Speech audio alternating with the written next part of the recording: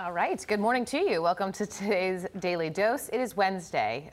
Someone got me thrown off yesterday by saying they thought it was Wednesday. I believe it was our photographer, Sean Elliott. So I'm blaming him for why I wasn't sure on the day of the week there. Kelly Rippin, Colin Mayfield, Fletcher Keel. We've got several breaking news stories this morning. Really busy morning. We'll start with the house explosion in Madeira, which you hear that and you're startled. And then you see the pictures and you're like, oh, gosh, yeah, no. This is no exaggeration. That house exploded. Yeah, one person injured. Miana was saying that the entire backside of that house was blown out. We couldn't get pictures of that. Obviously, officials were on scene. They have it blocked off, and it's an unstable structure, right. So you don't want too many people that shouldn't be on scene there. But obviously, this situation is evolving, developing for us today. Windows, doors blown out. Part of the home collapse. So the biggest part of this is the cause, right? Some instances, natural gas can be in that. I think there was a Cleveland house explosion you talked about earlier this week. I think it was over the weekend. There was a Cleveland house explosion. Sometimes natural gas leads to that. Yeah, so I think that's what they said on scene, likely natural gas, but they're going to investigate all that. And as you mentioned, that structure is pretty damaged, so they have to be safe in looking at what caused that. But in the area, they've turned the natural gas off for everybody just to be safe as they try to figure out what was going on. A little glimmer of good news here is it seems like the gentleman who was pulled out of there was able to talk with the rescuers and communicate with them. As he was being rescued and transported. Yeah, but he still was taken to the hospital with serious injuries. So we will look for updates, of course. But that happened at about 1:30 in the morning. So you can imagine neighbors there were like, what the heck was that? And then to see that home this morning is going to be pretty jarring. So we will update you as soon as we know, but they're going to need to make sure that that structure is safe before they do too much investigating there. And none of the neighboring houses, it sounds like, had any ricochet damage or secondhand damage, so that's the only house being impacted right now. Pretty crazy when you think about it. Another breaking news story on the west side of town in Cheviot. We heard around 5 a.m. this happened, but we had live pics. We were told that one person was killed after being shot in the head. A juvenile was also taken to the hospital, so police telling us that that person, the juvenile, was saying that there might be a third victim in this. So right now there's a large police presence in that area. The Hamilton County Sheriff's Department is out there using some sort of drones to try and find this third victim. So if you hear something like that or see something in the sky, that's what it is over there in Cheviot. But this situation is also developing. Hopefully we'll have more information on this, but this is quite interesting, and there was a large police presence already there this morning. Yeah, the other major story is it was yesterday and it will be today. The heat, the humidity, it is unbearable. It is at dangerous levels, and we still have 12,000 people without power. So if you have friends or family who are experiencing this, offer a place to be for them.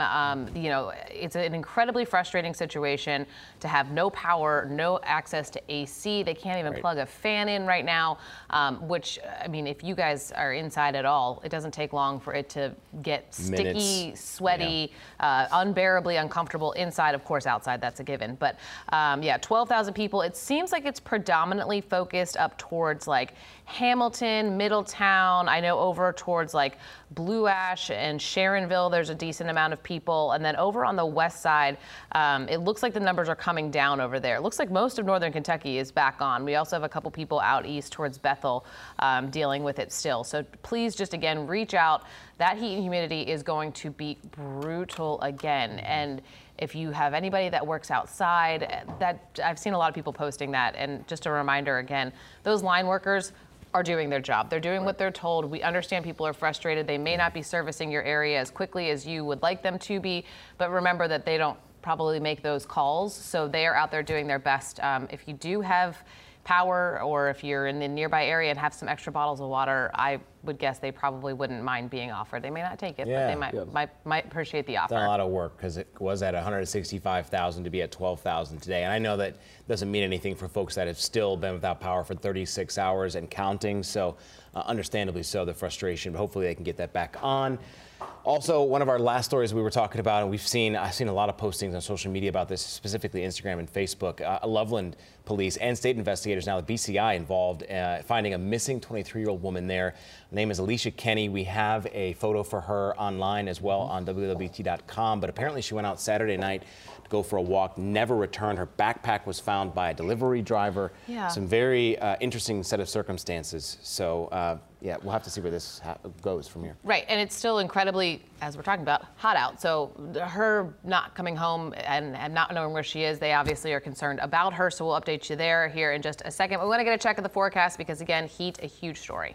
We're looking ahead to excessive heat warnings for the greater Cincinnati area today. So another day of those heat index values between 105 and 110 here. So just take it easy, limit your time outside, stay hydrated today. Those temperatures climbing into the 90s as you head through noon. I think at that point in the day, we're going to be feeling that feels like temperature of 100 and above. So our hottest part of the day arriving after 12 o'clock today. 7-8 forecast eventually bringing us some relief, but that doesn't arrive until Saturday and Sunday.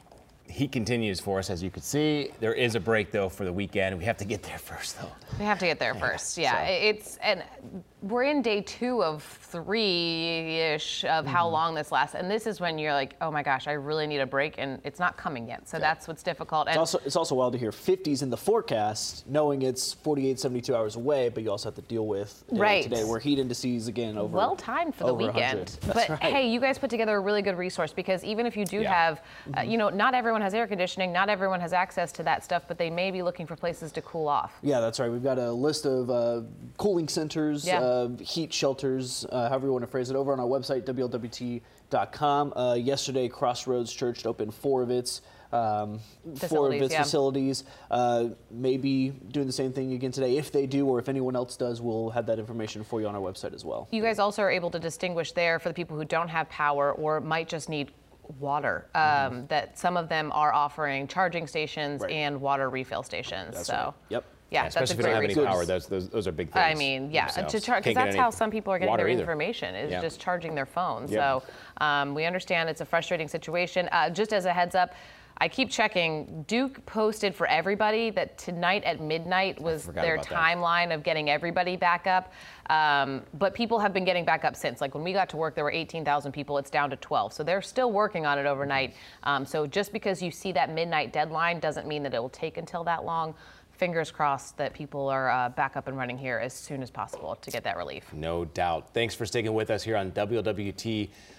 We'll have more for you through our daily dose and at noon, but thanks for listening for today. We'll be back tomorrow for the Daily Dose.